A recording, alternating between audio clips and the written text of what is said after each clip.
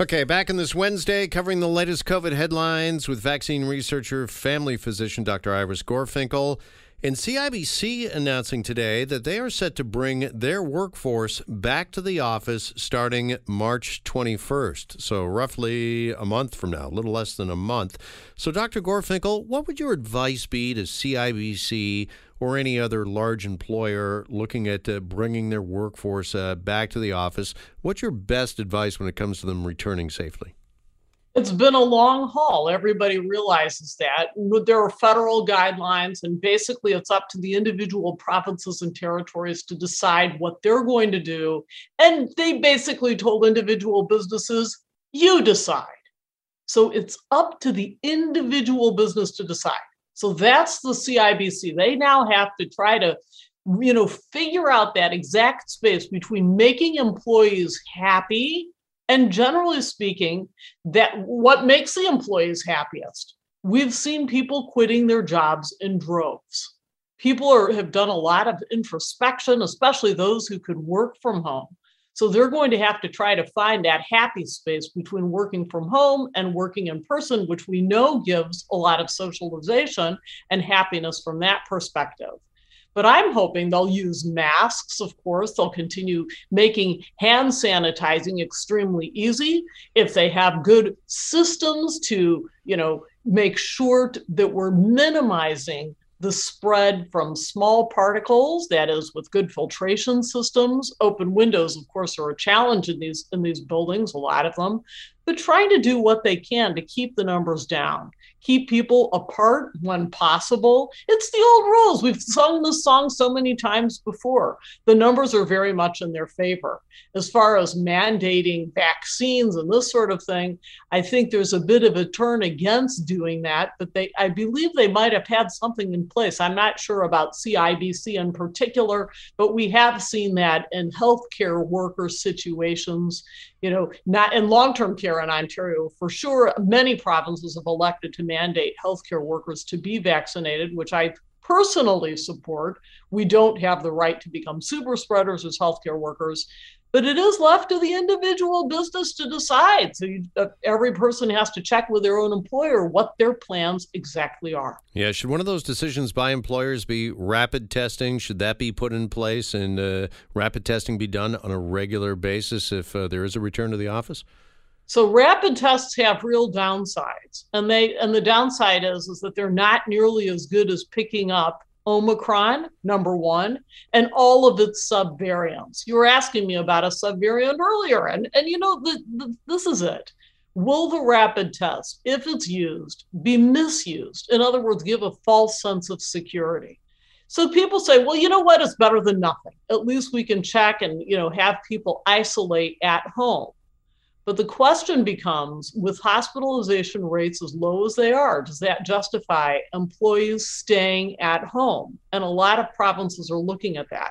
And I think when it comes to decisions like that, that really should be provincially guided.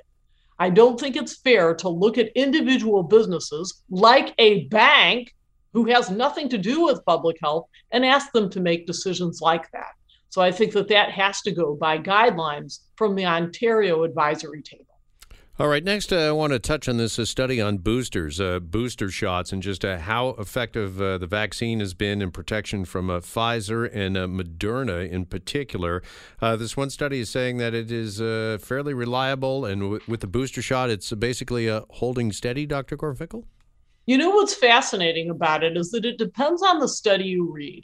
So the best knowledge that I have is that if you have 2 doses of vaccine, your chance of staying out of hospital is 70%. You get that booster shot, boom, you've boosted it to 90% chance of staying out of hospital.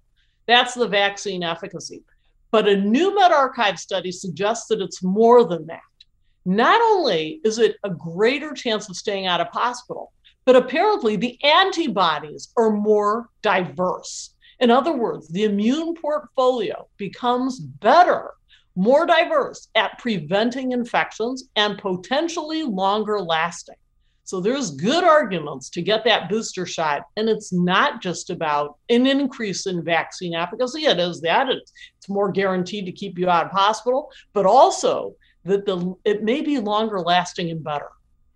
Well, when it's longer lasting, are we going to need yet another booster shot? Is the jury still out on that? I mean, if you've had your third, if you've had a booster shot, are you good now for some time, or are we looking at a booster in the short term as opposed to the long term, a booster on top of that booster?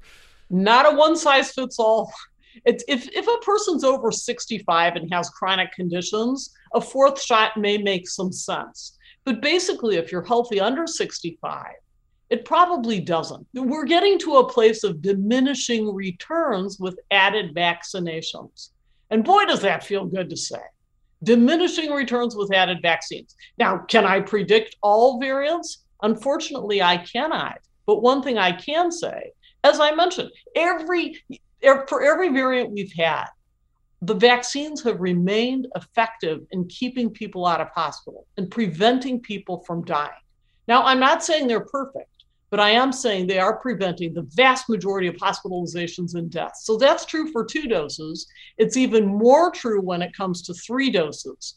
Being fully vaccinated, the definition really should be 3 doses.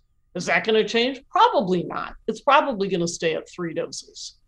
All right. And having said that, that is so key on so many different issues and in so many different areas, not the least of which is to help clear our hospitals out, right? And get us back on track when it comes to surgeries and attending to other people's or other medical needs. Finally, and we've seen them fall so far behind, and that's a serious problem. Personally, I'm hoping Ontario and other provinces can consider different systems that allow patients to gain access more quickly.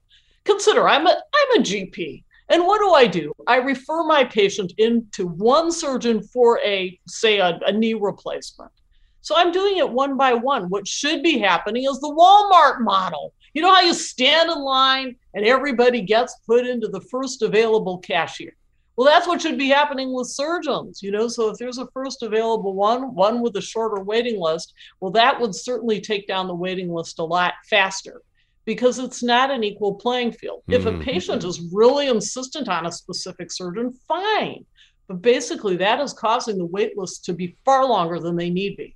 All right, we got to leave it there for another week. Dr. Gorfinkel, much appreciated as always. Thank you so much. Always a pleasure. Vaccine researcher Dr. Iris Gorfinkel. Stay with us. You're listening to The Jeff MacArthur Show.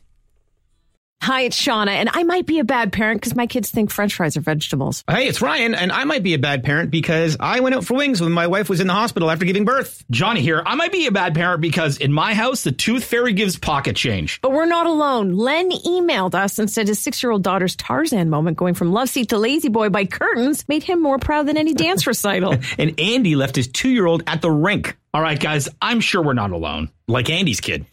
For stories and confessions like this, make sure you check out our podcast. It's called Bad Parents, and it's available wherever you get your podcasts. I left a glove at the rink.